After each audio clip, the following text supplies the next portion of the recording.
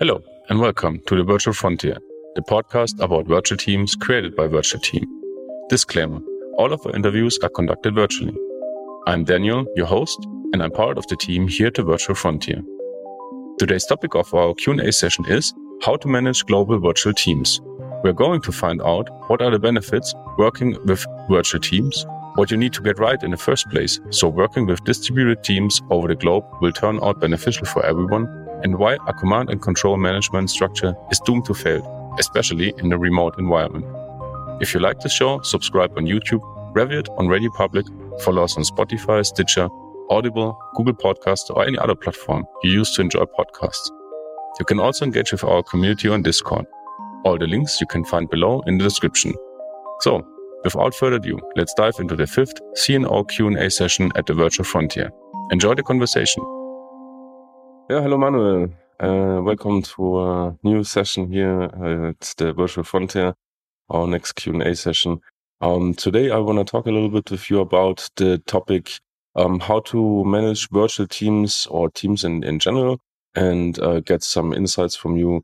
How is your experience with that over the last couple of years? What you have learned, and probably what we can give for our community that is listening to us.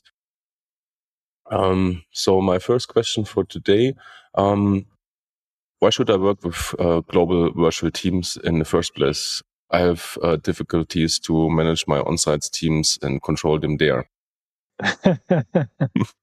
That's a broad question, but that's a good one, yeah.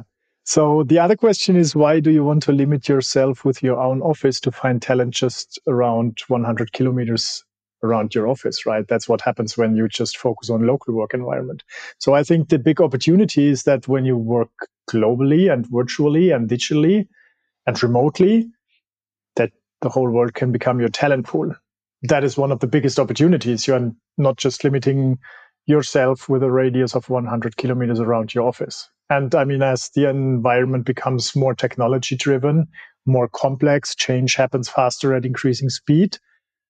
I think businesses and organizations in general need more flexibility in access to skills, more flexibility in access to work capacity, more flexibility also in their cost structure.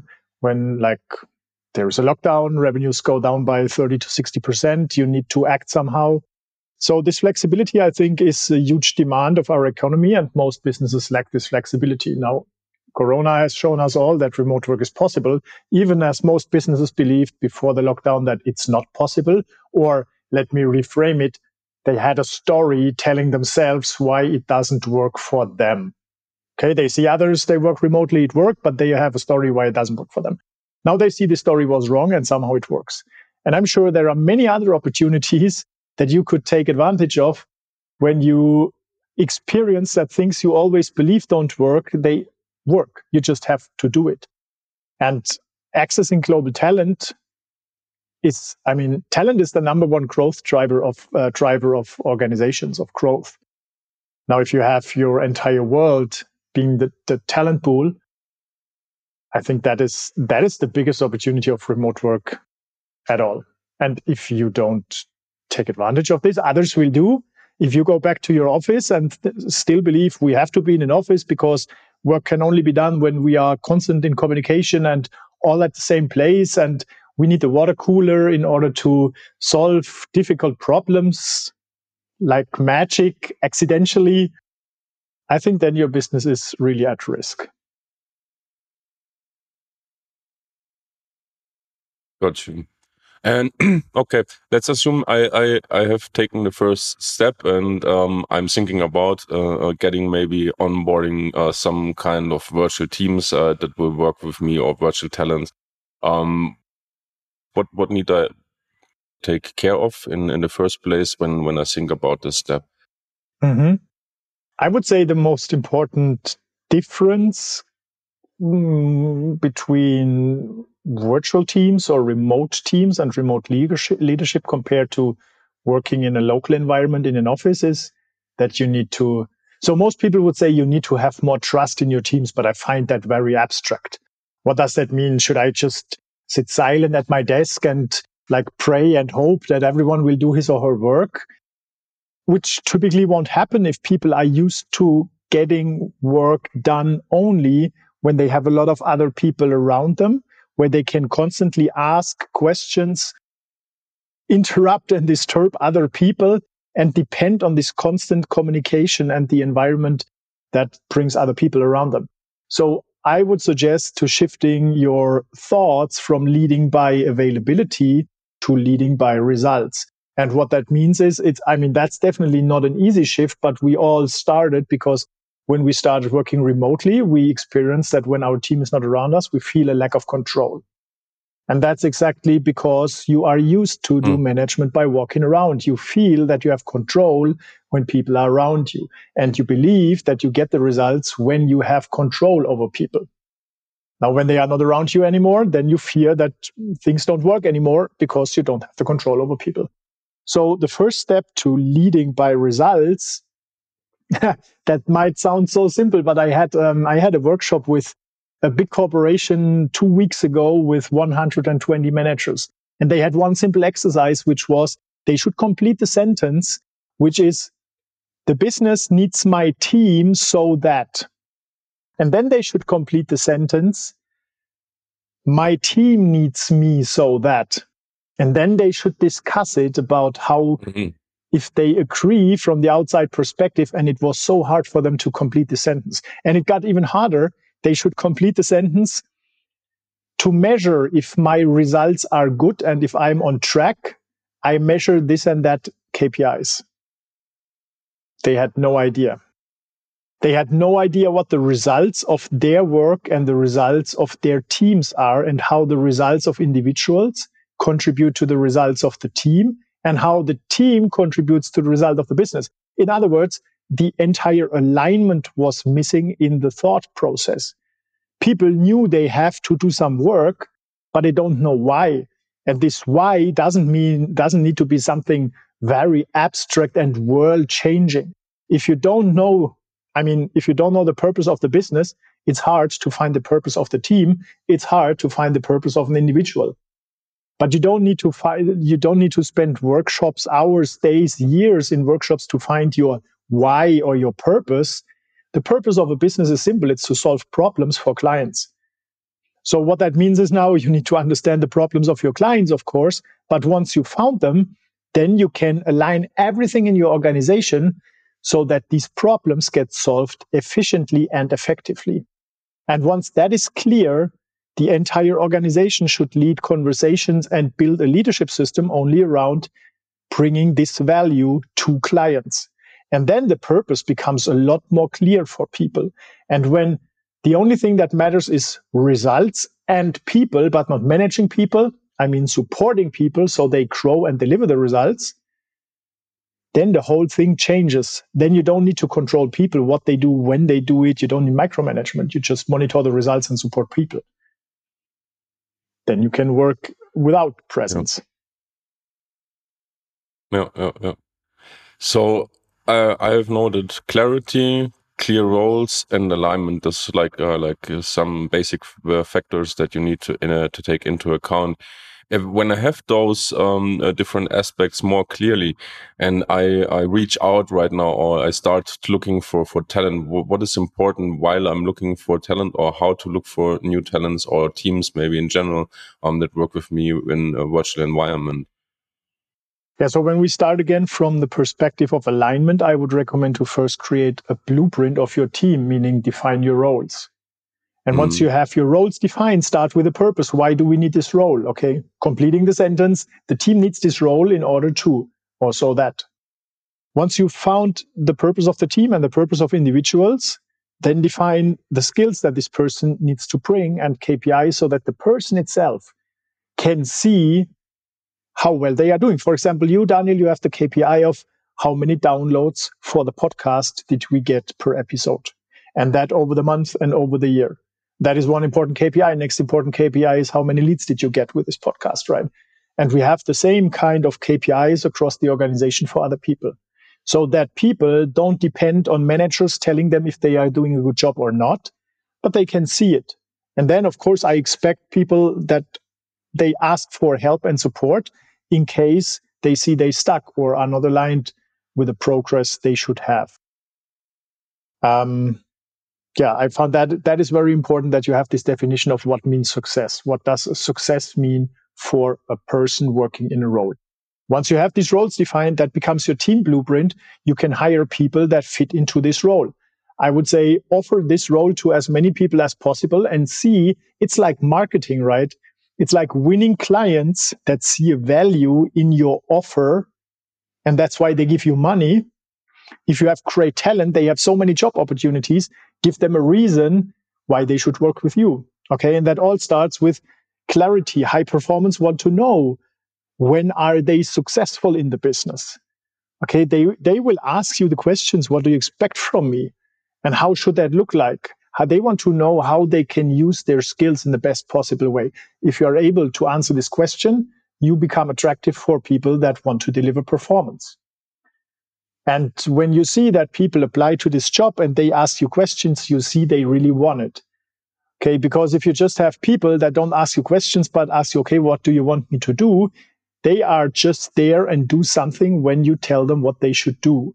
That means they depend on you. And the more of these people you have, the higher your workload will be, because without you, nothing gets done.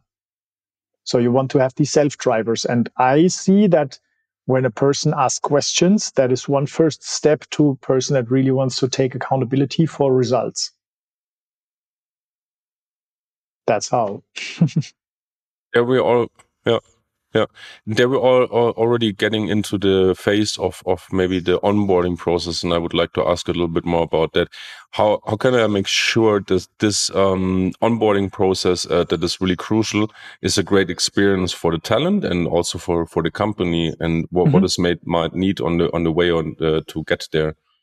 Yeah, we changed a lot with that in the recent days or month, and so I would say the purpose of onboarding is to get this person productive fast and help the person understand the rules of the organization, help the person understand how he or she should contribute to the results of the team, with whom they work together, how they work, what is the behavior I want from this person.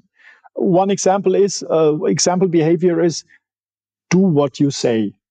That is so easy, but a lot of people struggle with that. They say the one thing, do another thing. Okay, when I mean do what you say, you commit to something and then you do it. And if you can't do it, you ask for support or inform somebody that you can't do it and offer an alternative. Okay, that is one very important rule to develop trust and reliability in teams. So to make this part of the onboarding, what we started to do is to create video onboardings, because it took a lot of time and availability of people, like helping new other people come into the organization. And very often it was not really effective because it was just meetings and people were talking about something, but nobody had a structured way of onboarding people.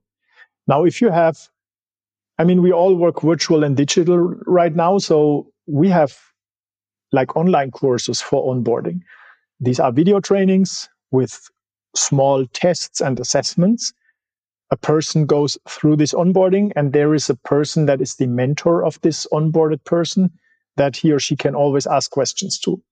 But the video training provides the structure, the roadmap, the outline, the steps the person needs to reach in order to get all the information and maybe also the competencies during the onboarding to work successfully in the organization.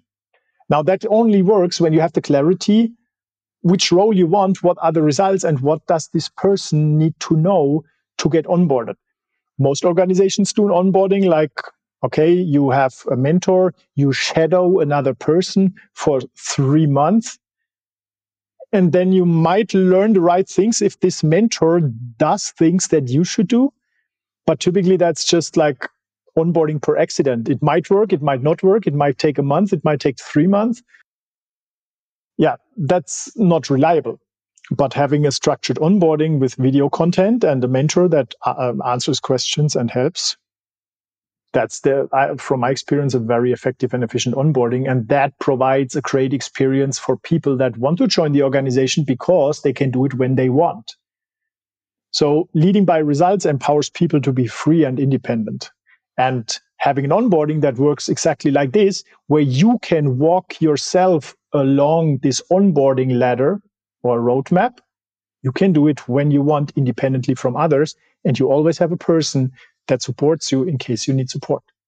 And then as an organization, you also see those people that simply don't want the success because they might watch the videos, or not, but they might watch until the end, but still don't get it. And they don't even ask for results. So the end of a video onboarding should always be a presentation of the person that got onboarded to the mentor so that the mentor can give feedback and double check if those skills were acquired during the onboarding and if those information became real knowledge for the onboarded person that is required to do the job well. And these people that really passed this final test and presented well and asked during the onboarding, they are self-drivers. They really want it. And these are the kind of people I want to work with and where result-driven leadership is a great fit.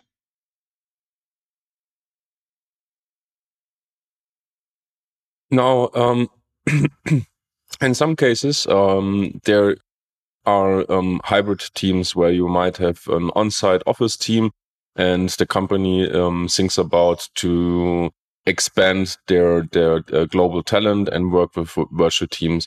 How can I make sure as a company and then maybe also on the team level that those teams are working well together and are integrated fully and there are no differences and you can really focus on the work that has to be done. Do you have any insights or experience with that? Yeah, the biggest risk that I saw in the past is that you develop a hybrid culture, which is we and they. Okay, the biggest problem that you see, which becomes a real risk, is when you listen to conversation and it's about we and them. Because then you have two different people, two different classes of employees or team members. And you know what happens when there is a problem. It's always they from both sides, and the problem won't get solved because it's just people pointing on each other and nobody cares about solving the problem. So that is one important thing with hybrid cultures.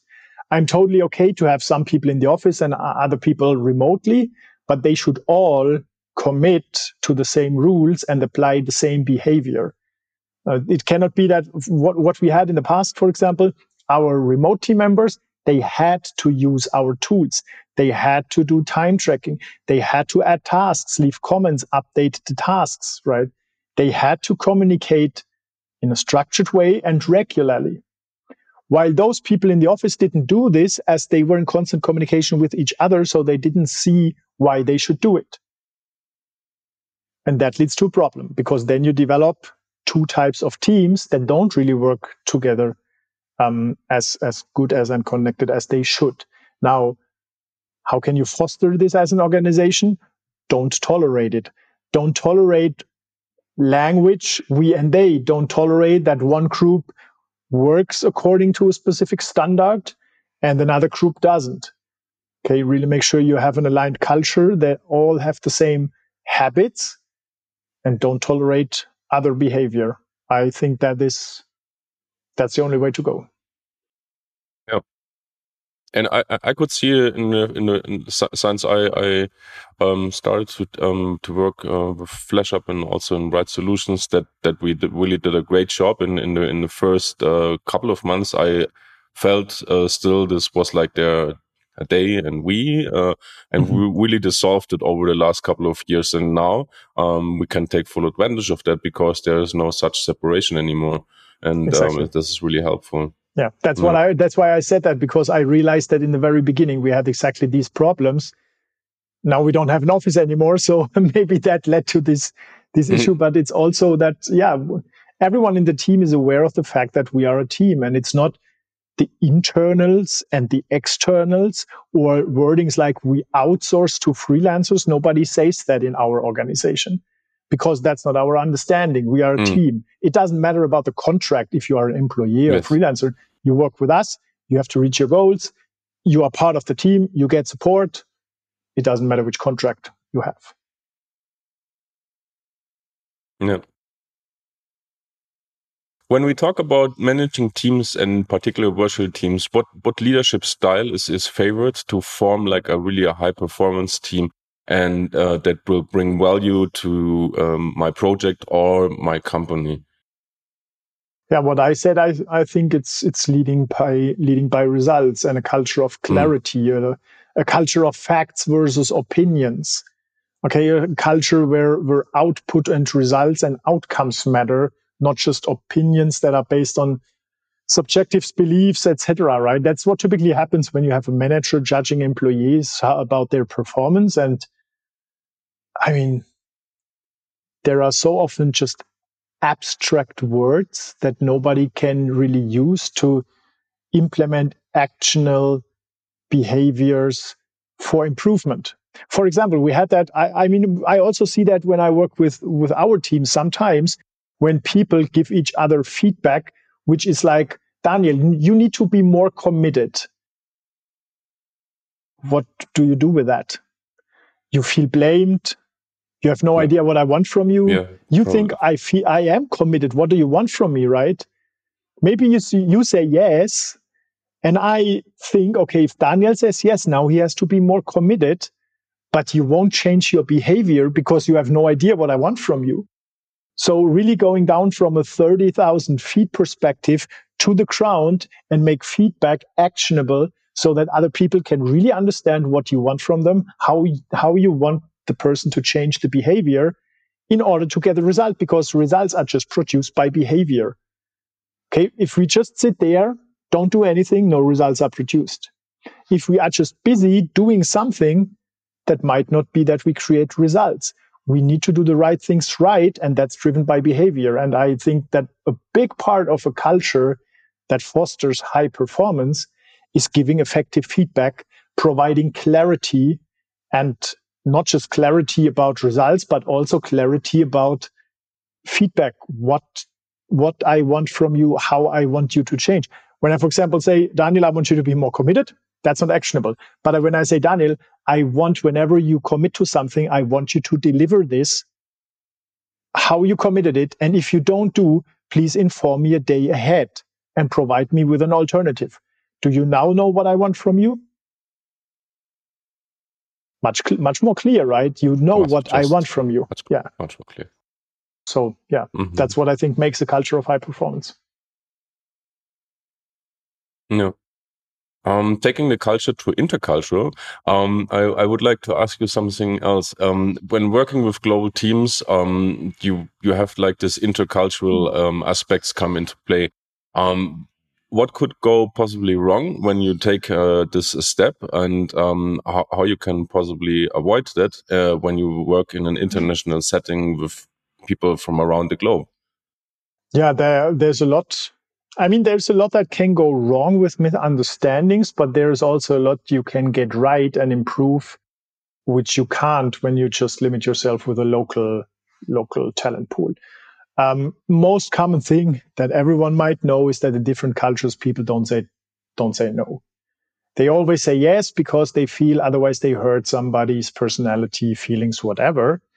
And of course, that leads to unmet expectations, because if we have a culture where we want people to stick to what they said yes to and to do what they said, and somebody says yes to everything because he or she is afraid of saying no, that's a mismatch. This won't work. The interface is broken. Communication doesn't work.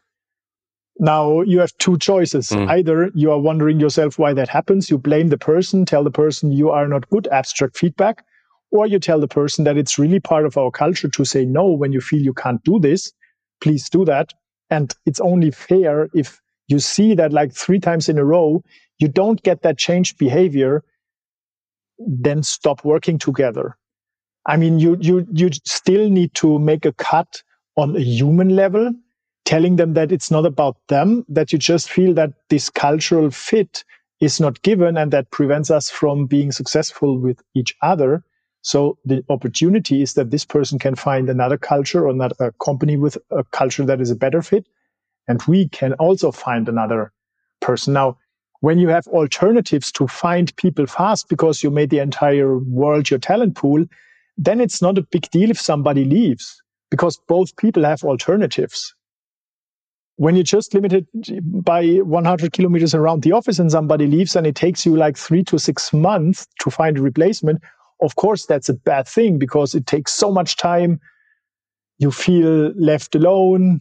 You have no idea how to compensate for this lack of skills. And even worse, in most businesses that are used to work locally, when people leave, the knowledge leaves because nothing is persistent digitally in the leadership system. But if you're working digitally, everything is persistent, like in processes, in videos, in workflows. Then you can onboard people fast and the knowledge stays in the organization when somebody leaves. I think that is a big opportunity. And you need to find people when it comes down to the culture that value this. There might be people when they should create a video where they put their knowledge on a video, they might say no because they fear that they get replaced. Right? That's typically what happens when I talk to corporations, and I recommend to making knowledge persistent. They see a resistance from their team because they feel that when they give all their knowledge into the system, they are not needed anymore. But that's not true. We need people not for their knowledge. Knowledge is everywhere. If I need knowledge, I go to Google, enter a question, get the result. It's not about knowledge. It's about applying skills based on knowledge to make intelligent decisions for complex problems. Solving problems is the skill we are looking for, not just bringing knowledge to an organization. And that's why I think contributing knowledge that is then persistent in an organization is no risk for everyone.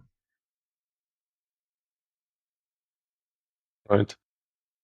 This brings me also already to my next question. Why is the command and control structure in any team setting, but especially within like virtual teams and remote working teams, doomed to fail? Because it's too complex. I mean, if you really believe that you can decide for other people in a complex environment that changes very fast, you're just playing God. And I mean, then look, if you have people on the front line working with technology, with teams, with clients, and you see a problem from the outside and you make a recommendation how they should fix it, I mean, you can't honestly think that you have all the information your team has, and still if you make a decision, you make a non-informed decision. So it's simply not possible in a complex environment where we need intelligence, not labor, right? If we need intelligence to solve problems and work towards outcomes, towards results, then it's those people that have all the information and the intelligence to make decisions, not me as a manager, because I don't know all these things. That might have worked when we had like organizations where you employ people for labor that doing the same things repetitive with their body, like in a factory. Okay, you can simply see, is this person productive or not? Because it's always the same movement this person has to do, like put a hammer on a nail 150 times an hour. You can see, okay, it's working. But today, when we are working all digitally, you cannot look into the head of people and you don't have all the information to make an informed decision. That's why I think this command and follow, or this hierarchical organization, it's not possible anymore. And it will get worse in the future because things become more complex. Change happens at ever increasing speed.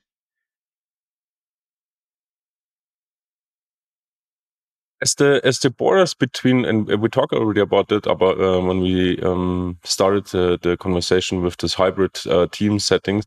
But as borders between like formal employment, project workers, and gig jobs are getting more and more blurred, how can we as a company be more attractive for new talents? And what does it take to retain those talents that are already working with me in my organization? I would say it's all about aligned interests. So that's the whole idea of new work, that people have jobs they really like to do. In most cases, that is not true, because if people go to an organization, especially in their employer contract, what is written is you give me 8 hours and I give you that amount of salary. So they spend, or they give the time and get money. So you pay your lifetime for some money. And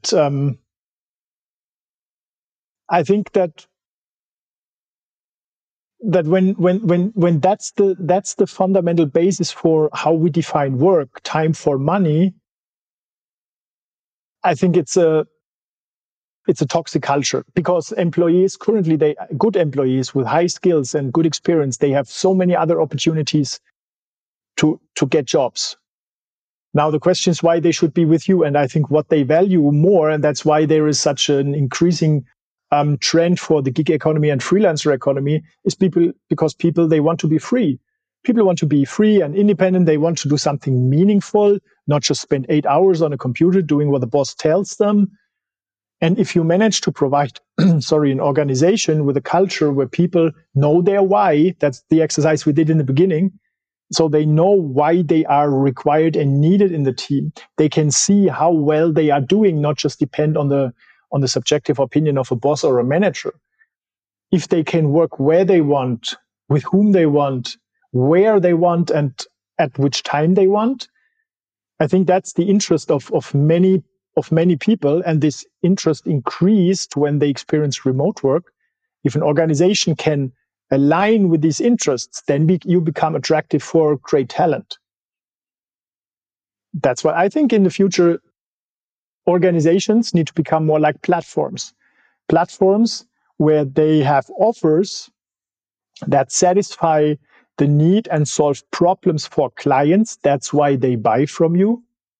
And on the other side, you have offers for talent, which are the job roles. So they spend their time with you and not with somebody else. Of course, you pay them, but that's not the limitation that they get paid. They get paid at countless organizations. The question is, how can you pay them and they want to stay with you? And the magic key is to align their interests. Now, if you have an organization where you have three interests of your clients, interests of the organizations and the organization itself and shareholders, and interests of talent. When the organization is able to align all these interests to contribute towards one specific why, which is solving problems for clients effectively and providing talent the freedom and independence they want, I think that is the future of an organization. Right. Manu, to round this session up for today and make it for our listeners a little bit more tangible, what we have experienced over the last couple of years, I was asking you upfront if you might have a little success story or recent experience in working with one of your virtual teams you actually are in, and what make this situation or experience something special. So I can tell from an experience I have with one of the clients of FlashUp. They are an organization with around 40 employees, and people were just doing things they were asked to do. Either clients asked them to do things or the managers asked them to do things. And the management saw that there is an increase of workload and stress for the management, but also for the frontline employees. And they saw that the efficiency in the organization went down, especially during the lockdown when they had to work remotely.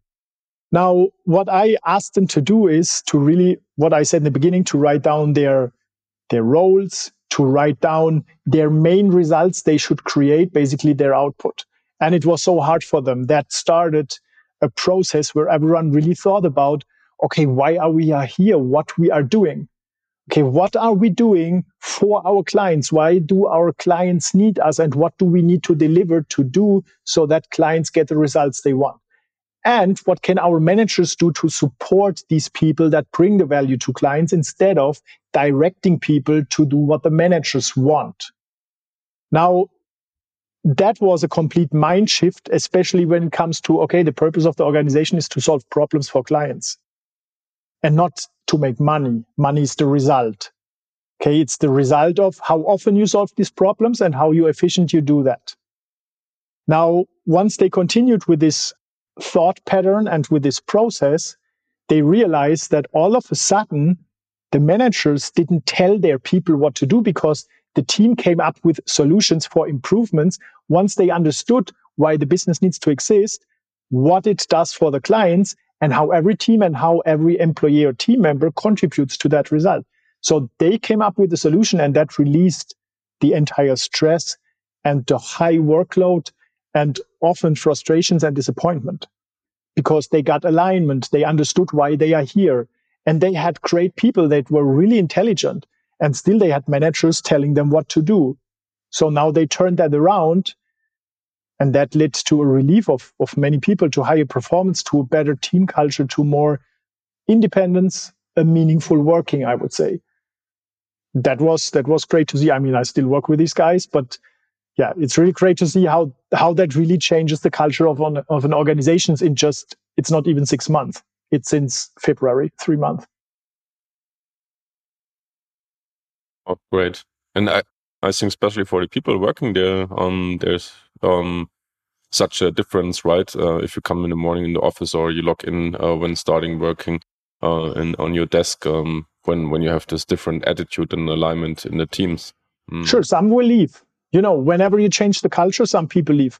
That was always the case. That will always be the case, because if the culture change, those people that said yes to the culture when they joined the organization will now find a different culture and a different organization, right? And that's not what they sign up for.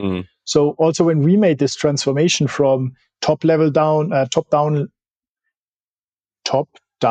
management, yes, from top-down management to self-driven and self-managing teams, some people left because they want to get told what they should do, and not just want to see the goal and know the why and then find out what they should do in order to reach these results. They want the manager that tells them what to do, because then they can always say, I was told so, it's not my fault.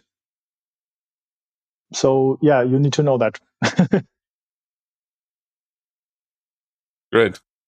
Manuel, thank you very much for your time today. I think we covered some interesting perspectives on how to lead virtual teams and teams in general in a remote environment. And I would say we see each other next week again for our next session. Looking forward. Thank you, Daniel. Take care. This was a very interesting conversation that also covered some questions about how the future of work could look like and how we can prepare for it. Working with talents around the globe in a virtual environment can be really liberating and a boost for any organization when the setting is done in a structured and thoughtful way. If you want to learn more about how to scale with your business at any time, working with global top talents, and make work better, visit flashup.io/start to get free access to the Virtual Business Builder training. Learn this free training how you can build, grow, and scale your business with virtual teams and global freelancers. You can subscribe to the Virtual Frontier on Apple Podcasts, Google Play, Stitcher, Spotify, YouTube, or wherever podcasts can be found. And while you're there, you can leave us a review. On behalf of the team here at the Virtual Frontier, I want to thank you for listening. So until next episode, keep exploring new frontiers.